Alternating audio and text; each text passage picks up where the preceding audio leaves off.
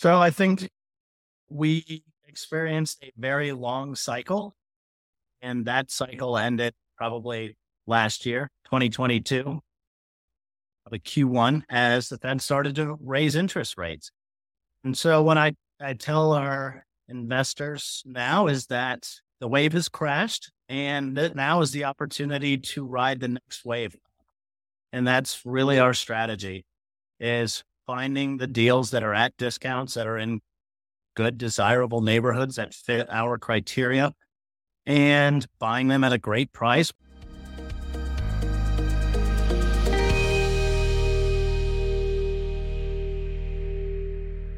Where we feel long. This is your daily real estate syndication show. I'm your host, Whitney Sewell. We're back again with our guest today, Cameron Pimm, and you heard him yesterday, of course. And we're going to dive in a little bit more to the market cycle and where he thinks we're at, and just the opportunities that potentially lie ahead, and what those look like, even some details on reducing risk in today's market. As an operator, you're going to hear him elaborate as well on a few things for our passive investors and things that you need to know, right? If you're going to invest right now into an opportunity, some specific things you should be looking for in that opportunity, or asking that operator for, and to better understand before making that investment. Cameron, welcome back to the show. We're going to jump right back in. I'm grateful for just your generosity of your time and us diving into your skill sets. And I want to encourage listeners, again, go back to and listen to yesterday's show. Cameron shared a little more about his background, and even talks about the cracks that are starting to show, and some of the opportunities and maybe potential deals that are to be found in the near future. And so I encourage you, again, go back and listen to yesterday's show. We're going to continue though. And Cameron, though, even from yesterday's conversation, you were mentioning something when we weren't recording, just about the continuing of learning, right? You want to elaborate on that a little bit, and we'll dive into some of the market cycle stuff. Yeah. We were touching on communication with investors and how important it is to educate them on where we are in the process. But there's also value there from, they have unique perspectives, being leaders in their own industry. Right. And they may look at a problem differently, and it gives you some ideas of, oh, well, maybe why don't we look at this differently? And you and I were talking about some other opportunities. There's so many resources, such as this podcast, other podcasts online, conferences, books. I find myself a constant student of our craft. And every time I'm driving, I'm listening to one of these podcasts, and I'm listening to your insight and your guest's insight. And I like to hear how other sponsors are looking at this and what they're seeing in their market. Same thing at conferences. And it's just a great way to stay attuned to what's going on and to continue to grow as a professional. So I love these sorts of resources, sharing information and learning from them as well. And I think investors and sponsors alike can and should do the same. No doubt. I do think you have to be a constant student. And it even, things are changing constantly, right? And so you have to continually learn, continue to learn. And right. That goes right into, just let's talk about just where you feel like we are in this multifamily, the same market cycle a little bit, and how that's affecting. We talked about it a little bit yesterday as far as what you all are doing, but let's dive into that a little bit. Sure.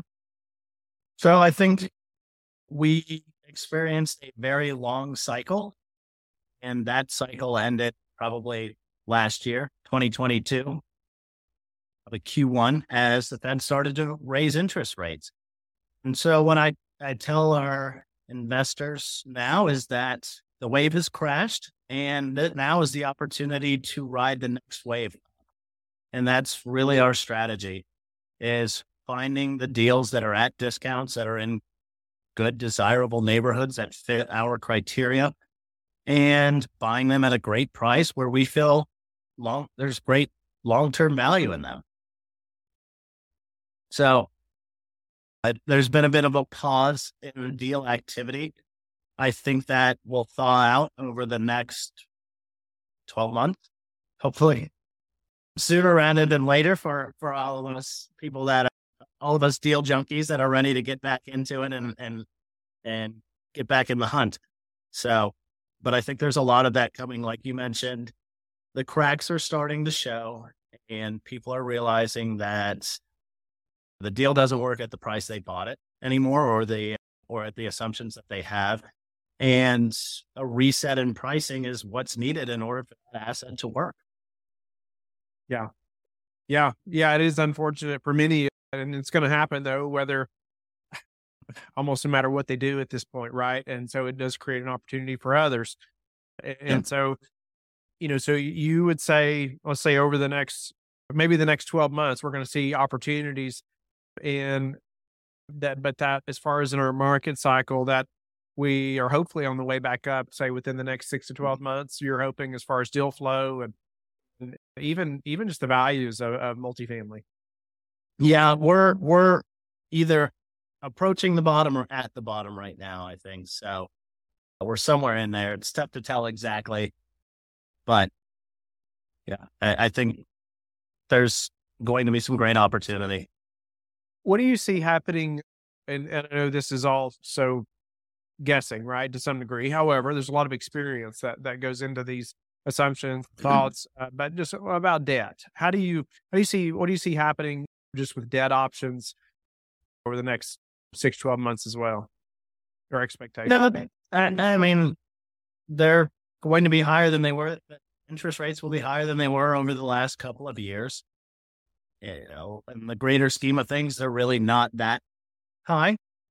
If you can listen to people talking about being in the teens when they started, when they bought their first house. So there's been some creative product out there like fixed rate bridge, and if it checks the right boxes, you're maybe all in high fives, low sixes. That's interesting. I think agency debt represents some great opportunity as well.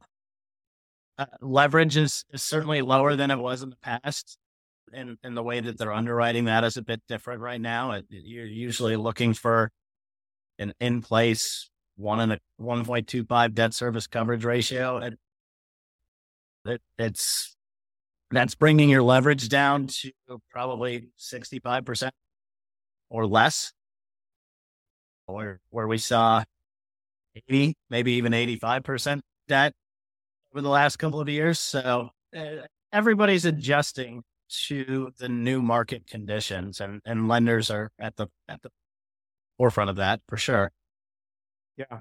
Yeah, no doubt. I mean, finding the correct debt is just so crucial, right? And many are feeling that at the moment for not having maybe the correct debt. But however, what other ways do you see that you say an operator can reduce risk, right, in today's market?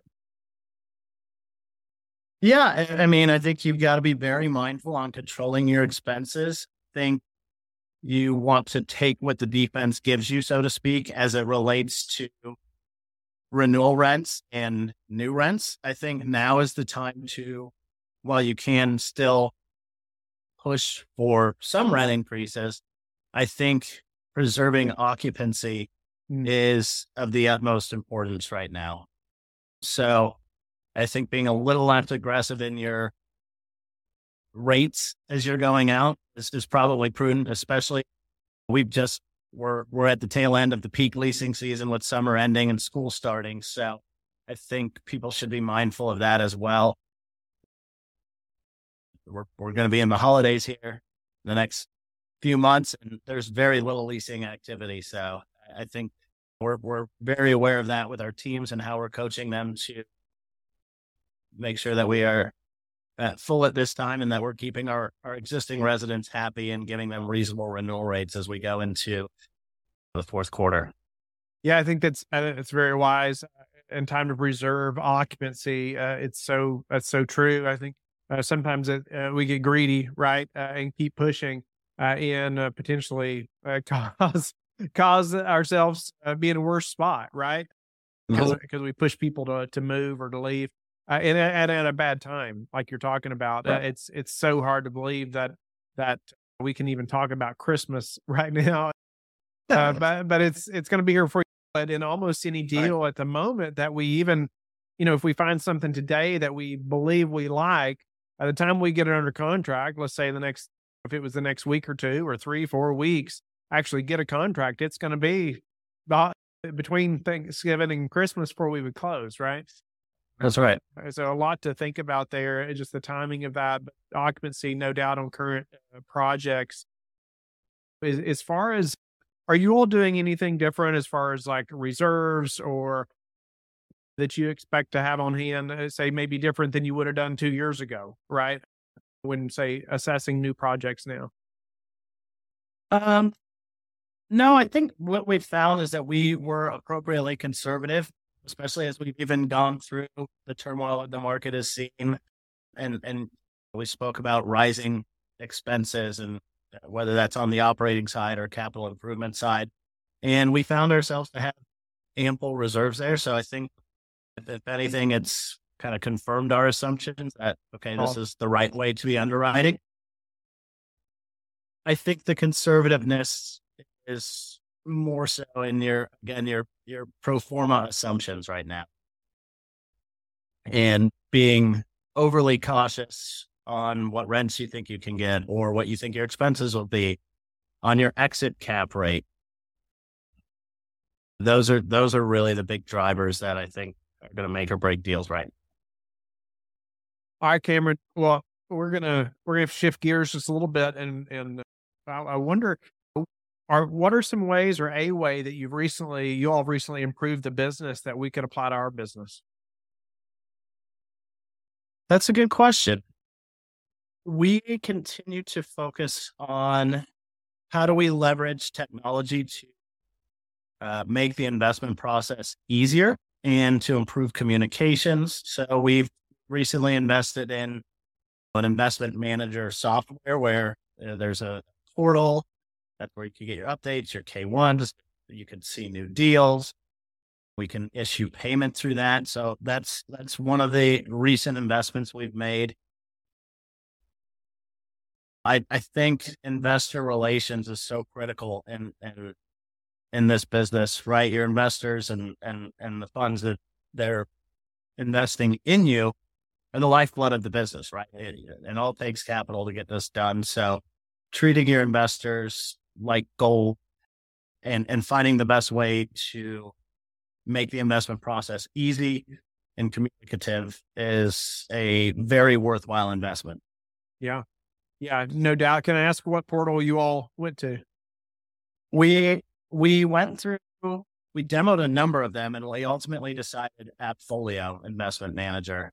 Okay. So we've been rolling that out recently.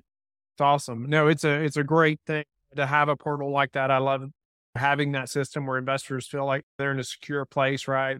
And I love they can fund through it as well. They can do all their documents. They can fund through it. They can receive distributions. I love it. Are we using InvestNext? I can't speak to Appfolio. I've heard great things about Appfolio's system though.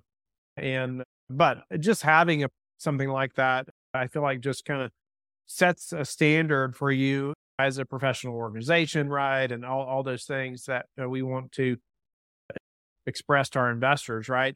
What are there other ways maybe you talked about the importance of investor relations, what made me think of this, because I agree it's so important. Are there other ways maybe you all have stood out to your investors that in a way that investors have been so appreciative or complimented you all on? So maybe we could do the same. Yeah, I touched on it earlier, but it's doing what we say we're going to do, especially in when we're selling them on an investment, right? So under promising, over delivering, that's led to investor referrals with each deal. So each deal we've done, it's snowballed, and somebody said, "Hey, can I bring a friend or a family member into this? Would it be okay if I introduce them?" And the answer is always absolutely. Thank you. Right. So I think if you can be the positive topic at a cocktail party, you are doing really good things. And that is the best marketing you can ever get. Yeah, the positive topic. It's unfortunate that most talk about the negative things a lot more than they talk about the positive, right? But so don't be the negative. That's for sure. That's right. So what's your best source for meeting new investors right now? Say outside of referrals, like where are you all connecting with investors now?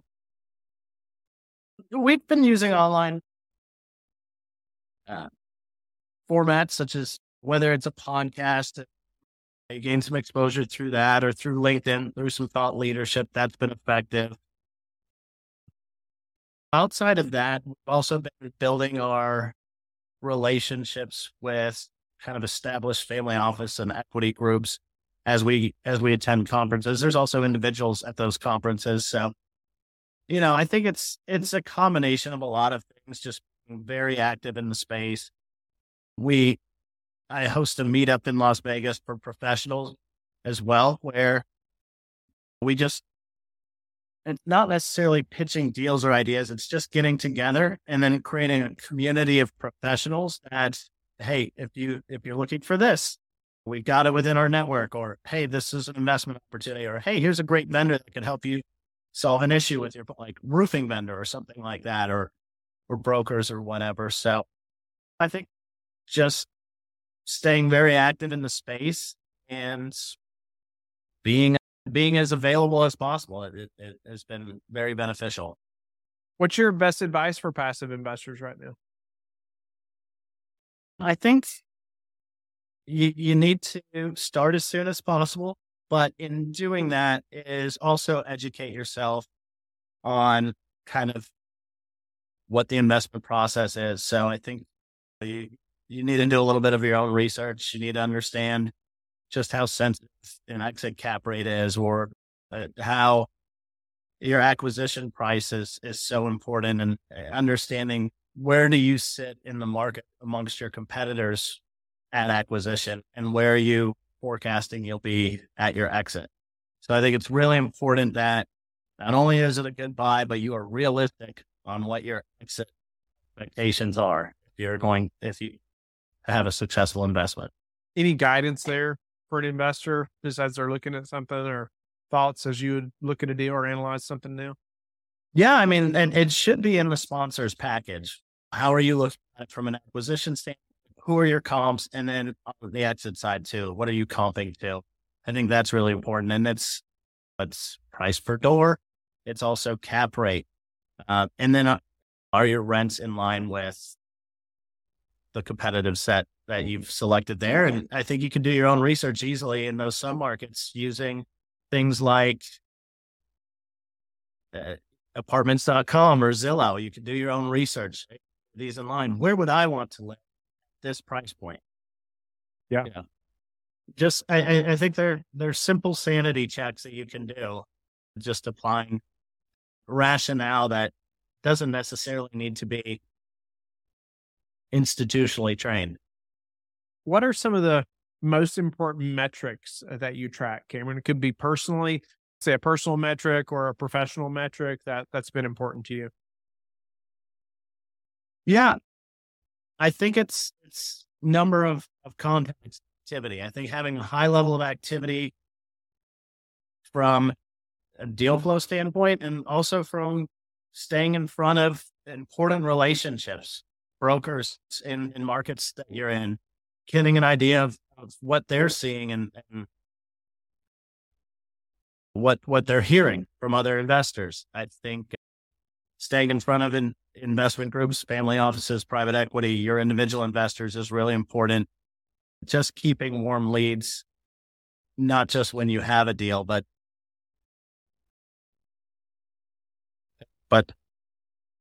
consistently. Right. Yeah. No doubt about it. Go ahead. Or I thought you were going to say something. No, sorry. Yeah, it is the consistency, right? In staying in touch. And what about any other habits that you're disciplined about that have produced a higher return for you? Personally, I think getting up early and getting a workout in to clear my head, and kind of thinking about the priorities that I have to do that day.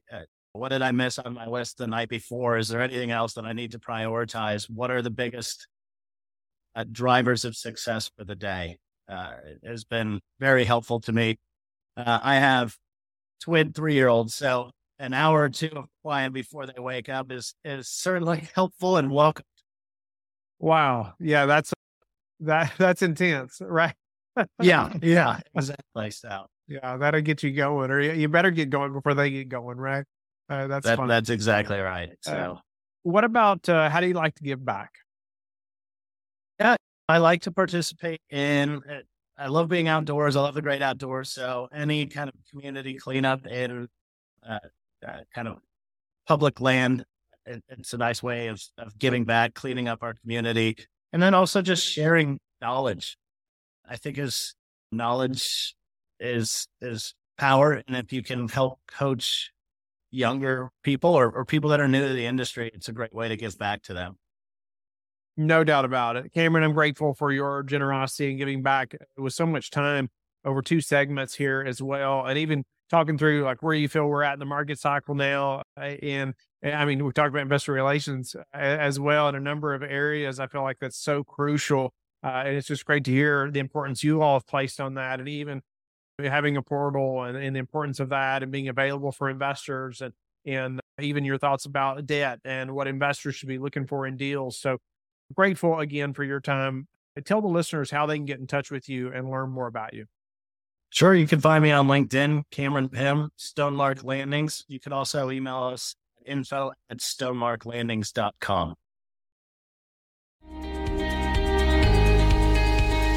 Thank you for being with us again today. I hope that you have learned a lot from the show. Don't forget to like and subscribe. I hope you're telling your friends about the Real Estate Syndication Show and how they can also build wealth in real estate. You can also go to lifebridgecapital.com and start investing today.